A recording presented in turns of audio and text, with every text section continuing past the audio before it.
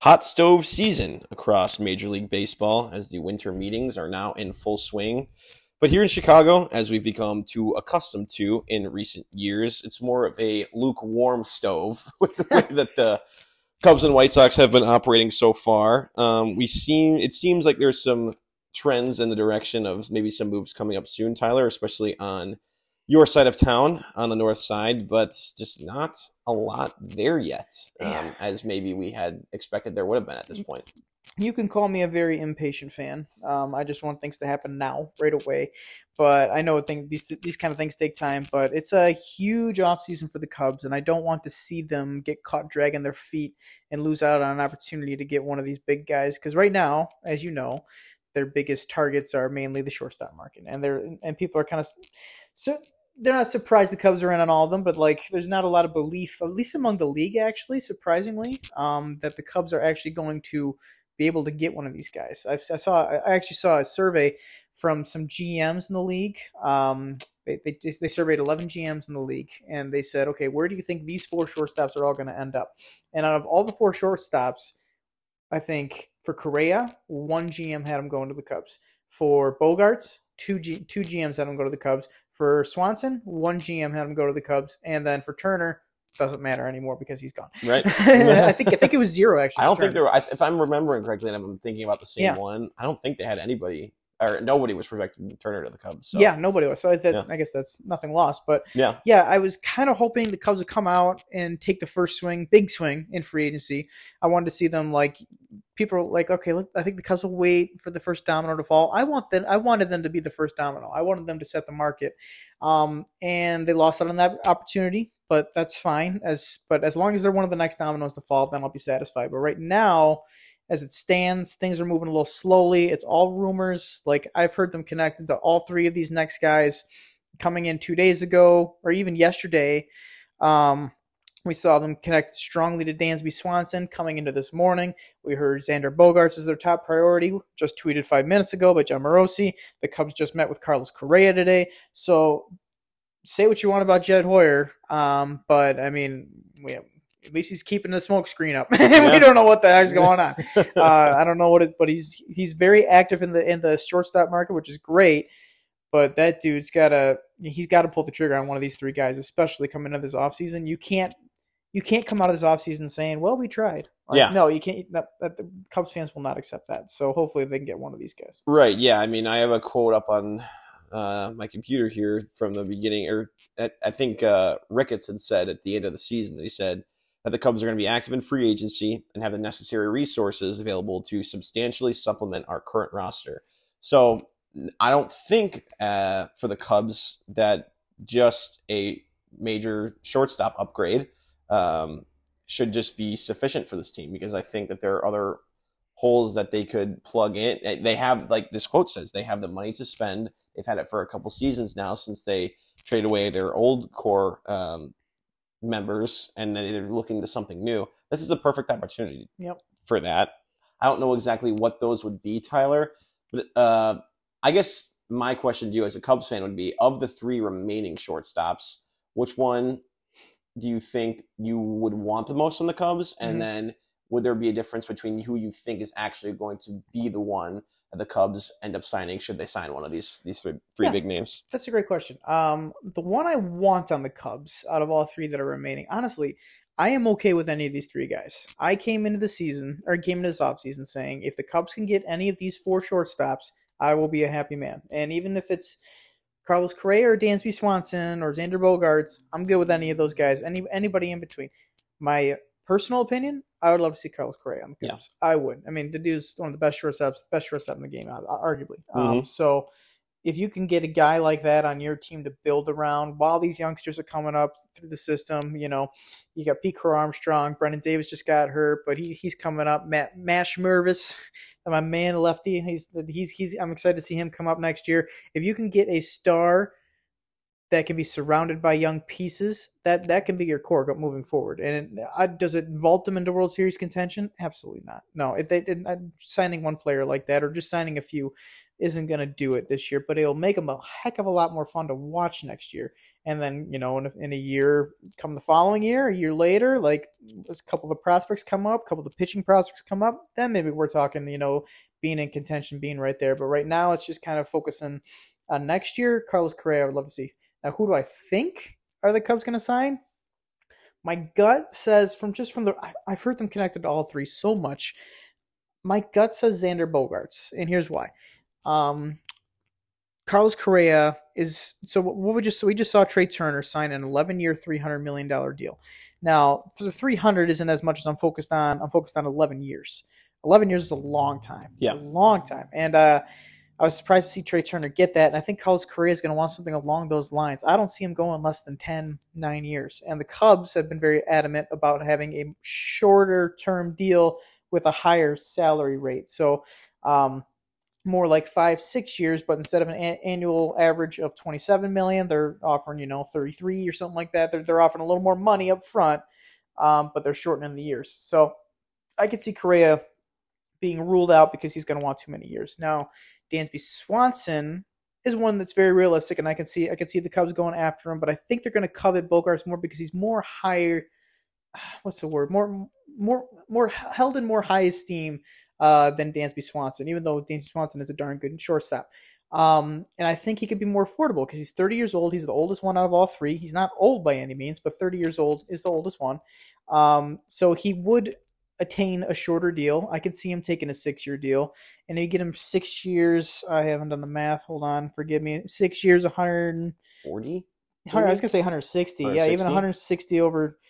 160 over 6 years is like $26 million a year. Yeah. Like that's about what Turner got. So I mean, if Bogaerts wants more, heck, if he wants just like $2-3 million more, I think they would give it to him. Like give him $28-29 million a year. That's times 6.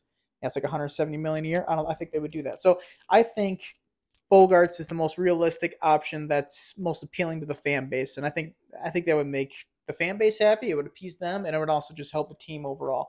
So yeah, and he's a great leader. I mean, he's a winner. He's been on several World Series winning teams. He's been a part. He has a strong connection to David Ross. It was just reported a couple hours ago that John Lester has been selling him hard on playing in the fans in front of Wrigley Field, which heck, that John Lester signing. If Bogaerts comes to Chicago, that John Lester signing is one of the best signings we ever made. So, still paying off. Still paying off. That's what I love. But yeah, and Mike Napoli, David Ross, John Lester. There's so much connections from the Red Sox that he knows that could draw him to Chicago. So yeah, my gut says Xander Bogaerts.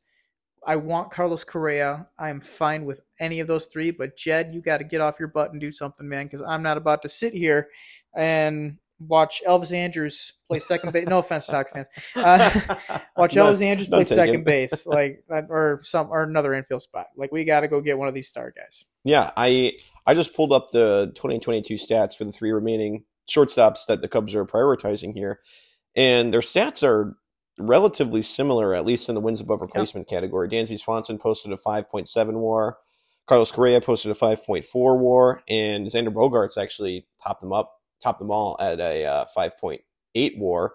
The OPS plus, Carlos Correa expectedly became, he was the top there with posting a 140 OPS plus. And Carlos Correa, I feel like maybe it was the fact that he was on the Twins last season and they were expected to be better than they ended up being. But he went about his business pretty quietly, but still had a pretty solid year. He batted .291, 22 homers, he slashed .366, .467, 834 OPS. Those are all stellar numbers, and I feel like you just didn't hear much about him just because of maybe the market that he was in. But I mean, yeah, you take any of those players with those stats and you put them on the Cubs right now. I mean, that's an immediate upgrade that, I don't want to call the NL Central wide open because I still feel like the Cardinals are top of that division. But I mean, if the Cubs were to get a guy like Carlos Correa, Xander Bogaerts, Dansby Swanson, that puts them closer to that state of what the Cardinals are putting out in the field right now, which is overall a pretty good roster that they still got. But yeah, when watching the Cubs play last year against the other NL Central division, I thought against everybody else besides the Cardinals, it was very apparent that the Cubs are not on the Cardinals level. I'm very aware of that. But like the Brewers and the Pirates and the Reds, they actually had a winning record or 500 or better against all three of those teams. It's just the Cardinals they had a terrible record against. So like if they could just make some type of just not even just that one move, but a couple moves to upgrade this roster, they can get into that level where they can compete with the Cardinals for the NL Central. I'm not saying, oh my gosh, we're gonna go get Correa and we're gonna go get a few more. We're automatically gonna win this division. But I think we can put ourselves into a contention where maybe we can win 85 or 90 some wins. Like who knows? Like, but that's a big jump from the 77. Don't get me wrong. Like to win all of a sudden win 90 games, but I think that's possible with the right signings. With everybody clicking and everything coming together. But yeah, I would say the NL Central, I agree. It's not wide open because it's the Cardinals division to lose, but the Brewers have become more of a selling team. The Pirates are still young, but they're growing. And the Reds, the Reds. Yeah. Well, I look at the Cubs and I kind of look at it as almost a tale of two seasons, first half to second half last year, because I mean, heck, the Cubs and White Sox records were only, 6 or 7 games apart on a year where the White Sox were supposed to be World Series contenders. And then the Cubs ended up in the second half having a better record than the White Sox did overall, which I think as a Cubs fan, you walk away from that feeling really, really good where at least the direction that you're in, because now, okay, they've proven that they can gel together as a team. David Ross, I think, has done a really good job getting his guys up to play. I think he's done a good job in the player development aspect so far from the time that he's been in Chicago. At least from a White Sox point of view. But then I look at these teams out east that are competing for World Series, and there's going to be a question that I pose for you, Tyler, out of this. But I look at teams like the Mets today that just went out and they signed Justin Verlander to a 2-year, I want to say $86 million deal. So there's a team, and Cohen has made it obvious out there that they're going to spend. They're in it to win it. Like they're going to spend every single year.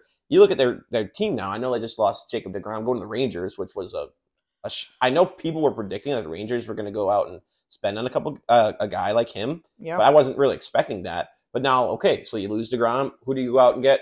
The reigning AL Cy Young winner. And now they're pairing him with Max Scherzer out there at the Mets. And then I look at Philadelphia, like we talked about, just signing Trey Turner. They were less, I would say, than a Trey Turner away from winning the World Series. Mm-hmm. But what do? They get to the World Series. They already have a lot of money committed to Bryce Harper, Kyle Schwarber, Nick Castellanos, Zach Wheeler. What do? Go spend $300 million more on a shortstop to help their chances. Like that is what I would wish that our teams, Tyler, were more expected to do. 100%. But my question is now, other than those 4 shortstops or 3 shortstops now that the Cubs are targeting, what else? And I'm not necessarily meaning players that are still on the market. What other holes do you think the Cubs should be addressing or looking to address as we move throughout these GM meetings and the winter meetings? Yeah, it's that's a great question. I say 100% center field. Yep, that's a huge hole. Even Jed Hoyer or David Ross came out and said, "Wait, left's covered, right's covered, center's wide open." And that's what the players need to take advantage of that. Those that are looking for a roster spot, but Jed Hoyer said, that spot is most likely going to come for that replacement is most likely going to come from the outside. So I could see them going after. They've been connected to Cody Bellinger, which would be really cool, on a 1-year prove-it deal for him. Just while Pete Armstrong's getting his feet wet down in the system, you can get Kevin Kiermaier for a 2-year deal. Is he a great bat? No, but he's a very solid defensive center fielder, like a very good defensive center fielder, who could fill up that hole. Because the defense from center field last year for the Cubs was one of the worst in the league. When you look it up, there was just the ground that was covered in center field by whoever we put there. It was whether it was. I mean, Christopher Morel was okay. He was better when he had his back going, but in the field, he just didn't cover as much ground as you need to in the center field. So that's one hole. Yep. Another hole is the one left by our former captain, and I will miss him dearly, Wilson Contreras. Yan Gomes is a fine backup catcher, but I don't just need to see him behind the plate for 162 next year. I could see them going after a guy. They've been connected to Christian Vasquez of the Astros. We might be doing quick switch with the Astros, and they take Contreras, we take Vasquez, which, you know what, if we end up with one of the big free agent shortstops, that's fine. And then I would say I'm not going to get my hopes up and say top of the rotation starter, because that's hard to, even though, like you just said, it should be expected. Yeah, they're not going to do that. I think a middle of the rotation starter, and then rolling into next season with guys like Stroman, Steele, and then maybe a middle of rotation starter, Hayden Wesniewski. Yep. Keegan Thompson could make his way in there. Just different guys like that. Oh my goodness, am I missing somebody? I feel like I'm missing a starter. Hold on. I just know that Wisniewski's got some nasty stuff. Kyle Hendricks. Oh my goodness, I forgot about Kyle Hendricks.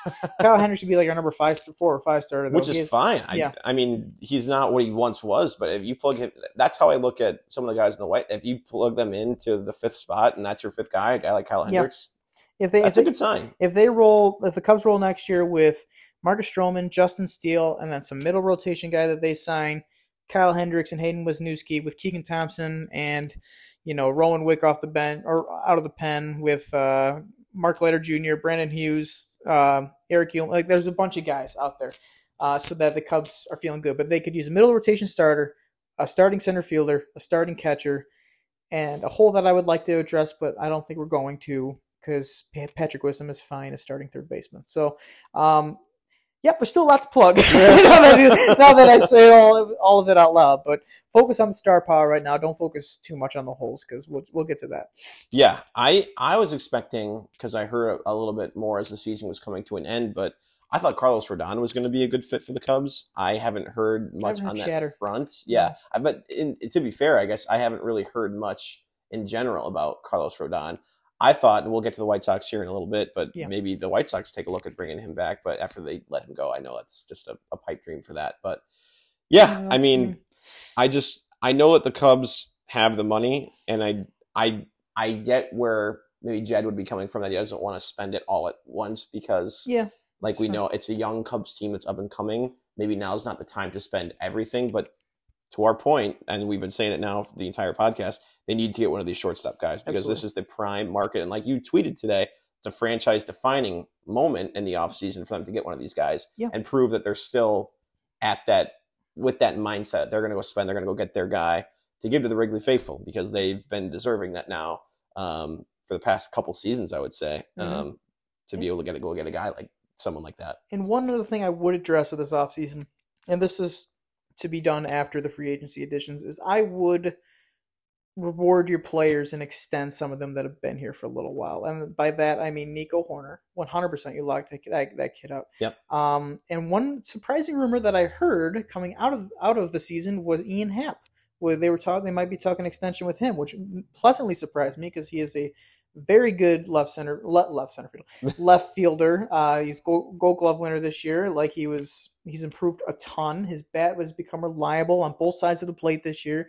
Like, he's somebody, if you want to lock up your left fielder long term, 28 years old, done. Like, I'm good with that. Am I sold on Seiya Suzuki and right? No, I'm not, but I'm sold on my left fielder. So go re-sign my left fielder. Go re-sign my, Nico Hoerner. I was gonna say shortstop, but I don't know if he's gonna be shortstop next year. But my infielder, and let's make some free agency signings, and then let's roll. Yeah. I mean, I think it's gonna happen. I think the Cubs will make some splashes this offseason. I think the Cubs fans are gonna be very happy with. And then we're going to have to see it on the field because I think there's a chance that this Cubs team can be much improved going into 2023. But currently just refreshing my Twitter all the time. That's all. Maybe we'll see some breaking news on the podcast. You never know. But... So I'll switch gears here a little bit, Tyler, and we can go look to the other side of town with the White Sox. A lot has happened so far.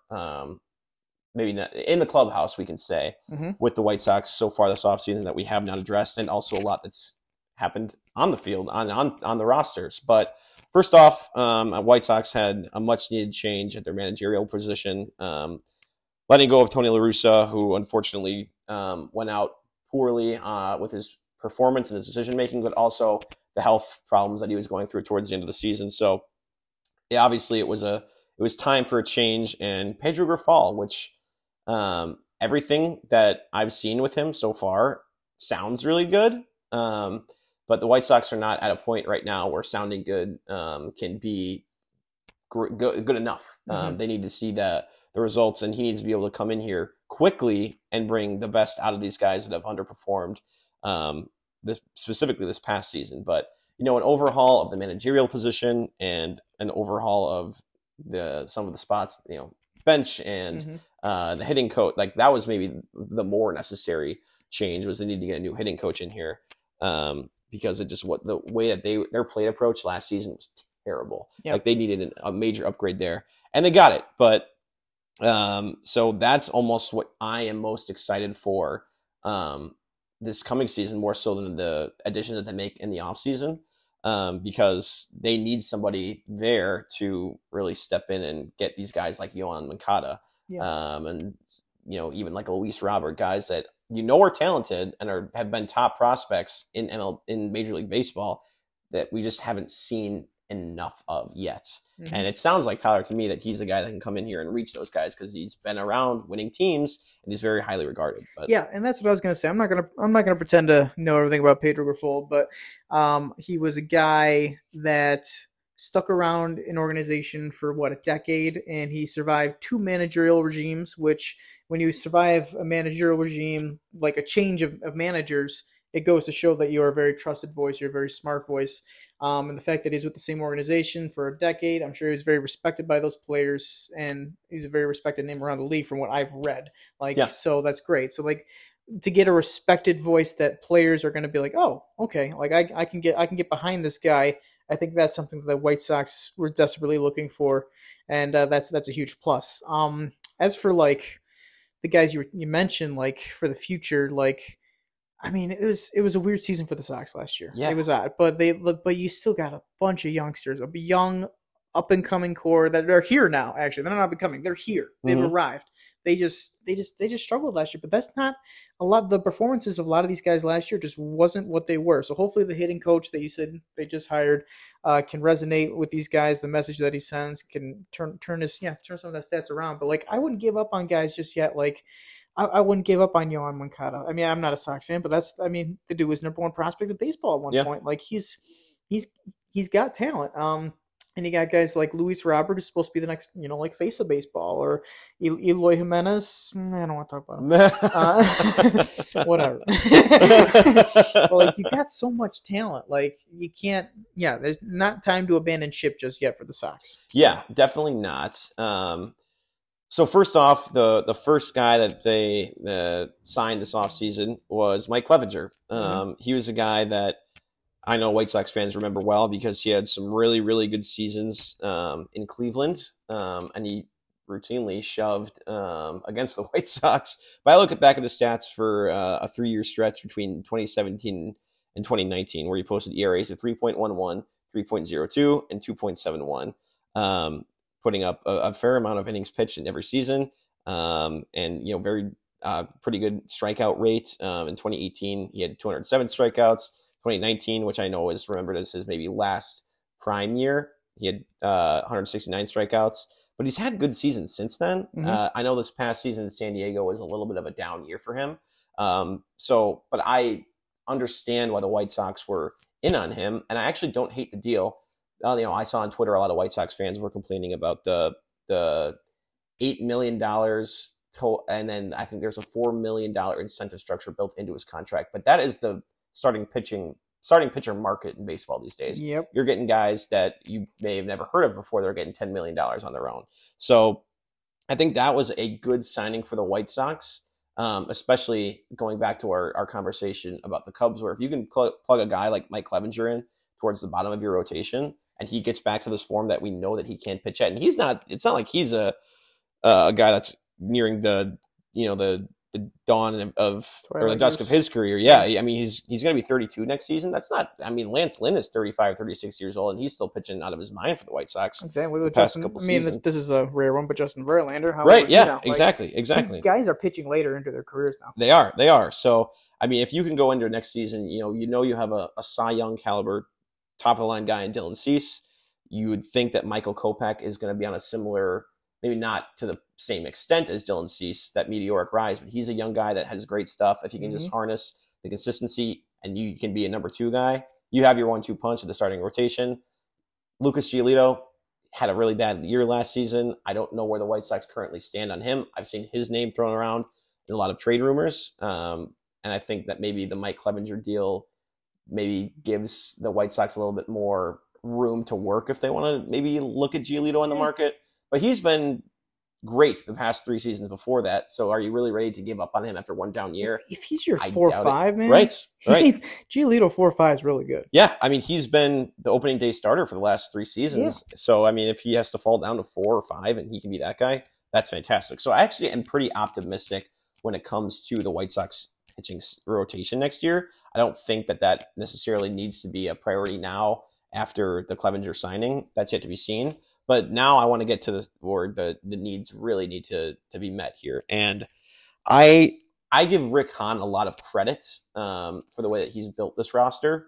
I don't think that it was necessarily his choice and his decision to not be able to complement the guys that the young core that he's built with the guys around him that teams need to win. I think that was more a product of having Jerry Reinsdorf as your owner and not willing to pass those checks across the table to you and say, hey, go get this guy for me. He's going to help us. He's going to push us over the top.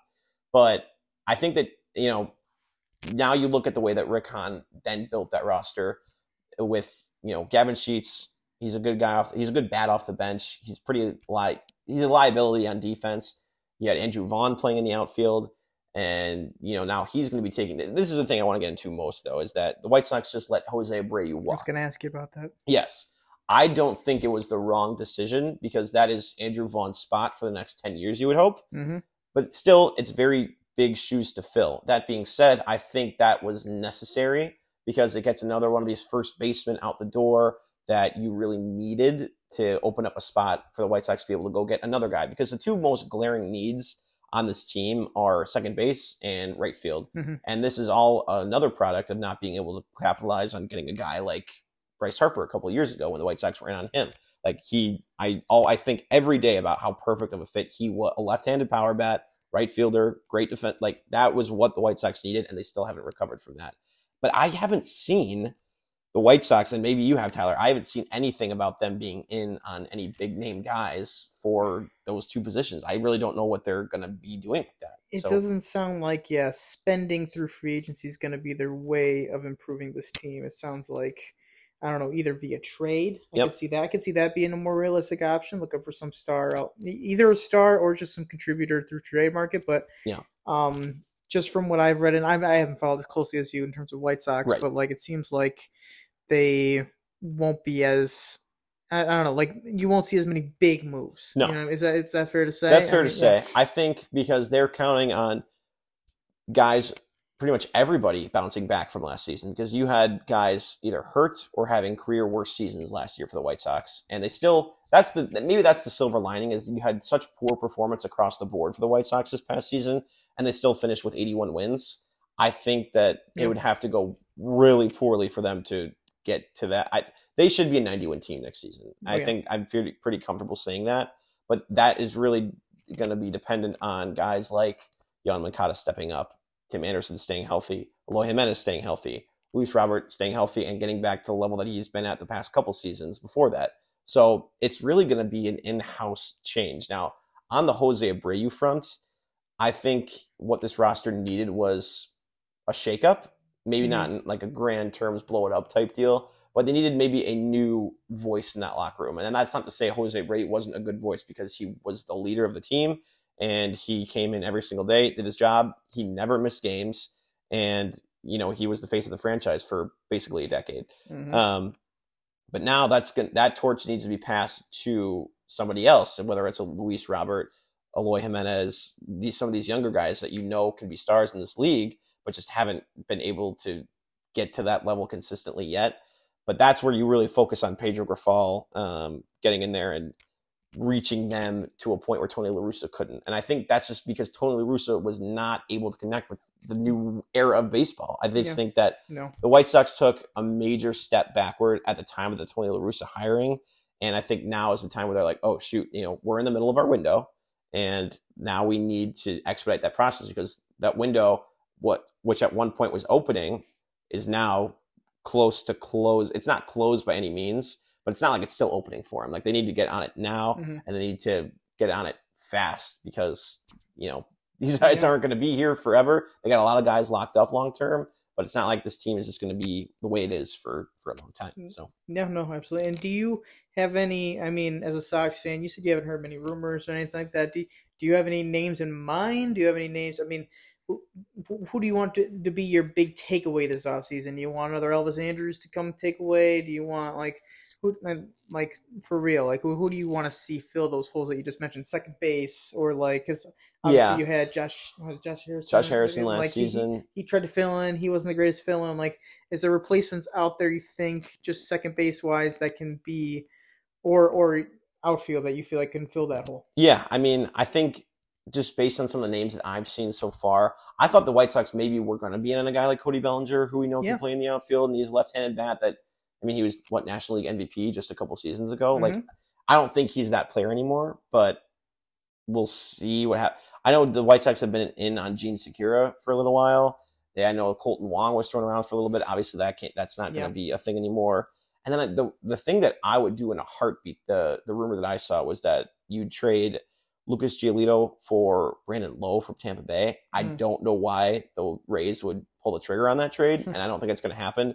But if I were presented with that trade opportunity, I make it in a heartbeat because that is more. I mean, you gotta trade from a position of strength to address other positions of weakness. And second base has been a weakness for this White Sox team for years. For 10 years, they haven't been able to fill that spot. So I really don't know who it's going to be in right field. I think that what is going to end up happening is that the White Sox are going to fill right field within their system. Oscar Colas is coming through the system. Yep. He had a great year in the minor leagues last season. I don't think he's going to be the opening day right fielder, but I think they'll get a guy to plug in that spot, and then eventually Oscar Colas is going to take over.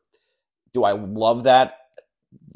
Do I love that strategy? No, but I do know that they need to get somebody out there, and Oscar Colas might be as good as a bet as anybody else. And you may never know, the Sox, plug whoever. Okay, maybe not some big name, or maybe not some super impactful person, but maybe they get off to a hot start. Maybe they, like we're projecting, and they play like the team that they are, because they are one of the more talented teams in the MLB, and heck, they were projected to go to the World Series last year by Sports Illustrated. They're that type of caliber team. Yeah. So let's say they jump out to that big league. Maybe, I mean, it's going to be a while, but maybe you address that at the trade deadline. Finally, maybe because this past year the Sox didn't really make any moves at the trade deadline, and it was kind of like the management was like, you know what, we're just going to fold on the season. That's kind of how it felt. It felt like that, yeah. Well, maybe they're but they came out with the message, we're trusting in the turnaround. But maybe if it turns around this upcoming year and they get really hot and they're top of the division, then they buy in and then they go fill those holes through trade deadline. That could be a strategy. Yeah, and the way that and this is kind of my closing thoughts on the White Sox, is that in my perfect world, and this is a lot of White Sox fans that would hear something like this might think that guy does not deserve to be a White Sox fan. What is he thinking? But I think to really shake up the roster, and because they've had this core now for a number of years and they've won one playoff game. Mm-hmm. So clearly maybe these guys aren't all going to be a part of hopefully the next White Sox winning team. I would look towards the left side of the infield of the White Sox and maybe look to deal one of those guys, either Yohan Moncada, but I don't think they will because they'd be selling low on him. But I would look at a guy like Tim Anderson, and people are not going to like that. I get it, because they think, he's the captain now that Abreu's gone. Mm-hmm. He's been the face of the second face of the franchise. Wow. He's he embodies the change the game, the mentality that the White Sox have had. Yeah. The bat flipping and just the swagger that he has with him. You think back to the Field of Dreams game where he hit the walk-off home run. Yep. He was the star of the White Sox team. But in my perfect world, this is just not reality. It's just completely theoretical. I would trade Tim Anderson and I would sign Carlos Correa, because you will get a glove that's light years ahead of Tim Anderson. Mm-hmm. Not that he's a terrible defensive shortstop, but Carlos Correa is going to do things at shortstop that Tim Anderson just can't. Just based on, they're actually pretty similar in age too, if not the same. So, and you're going to get more out of, you're going to get maybe more is the wrong way to put it in regards to offense, but you're going to get a bigger all-around bat in Carlos Correa. Okay. You're going to get more power. You're going to get obviously more slugging. That being said, I don't think that will happen, but that is something that I would look into if I were the GM. But yeah, that shocks me. Yeah, it is, because that's, and I love Tim Anderson. Yeah. I don't want Tim Anderson to leave, but that's something that I would look into if I had my hands on that. The front office there. I guess now that you say it, like I get it, but at the same time, man, Tim Anderson, like he's been with that franchise for so long. I can't even picture him in another uniform. I don't know. He's the only draft pick I want to say in like the last however many years it's actually like worked the way up through the system and become like a solidified star. Everybody else has been via the trade market or free agent signings, if you want to call it Even that. Even as a Cubs fan, I've always had immense respect for Tim Anderson. I always thought he's so like, I don't know, just a very good representation of not only just the White Sox, but Chicago in general. Like, just the way he's worked his way up and the way he's, like you just said, works way up through the system and has I don't know, just feel that blue collar mentality from Tim Anderson, and he exemplifies the city very well. So that would be, but I mean, drastic times call for drastic measures. You gotta do something. Guess, it was always fun in those years because when the White Sox and Cubs both had really good players at their respective positions. You know, you had like Jose Abreu versus Anthony Rizzo at first base. You had Yohan Moncada versus Chris Bryant at third base. You had Javi Baez versus Tim Anderson at shortstop. Those were always really fun debates to have. And you saw the Cubs were not afraid to move off of some of those guys. And I know that they were in different positions as organizations, but something has to change for this White Sox team. Mm-hmm. And, I don't think that's going to take place, but it was something that I would inquire about at least. So we'll see how it plays out. Yeah. I mean, it's weird because I feel like we're going to have more baseball to talk in the coming weeks. We're just getting the ball is just getting rolling right now. I feel like in the offseason. Now you're starting to see some guys sign places, some big money contracts being thrown around. And hopefully we're going to have some of those names being given to our Chicago teams, but that's yet to be seen. So we'll see. Yeah, as the winter meetings progress, we will keep a close eye on Twitter. We will be refreshing constantly, seeing what happens. But we'll sign off now. We'll let Jed Hoyer and Rick Hahn get back to work, hopefully, and hopefully see some better baseball, at least on the White Sox part than we saw. Hopefully both sides of town. Hopefully both sides of town can make the improvements to get back to where they should be. So that'll be all for now. We'll be back Justin Fields talk soon, as we've seen him continue to get better and grow. But we'll sign off now. Be back soon. More content with Lakeshore Sports.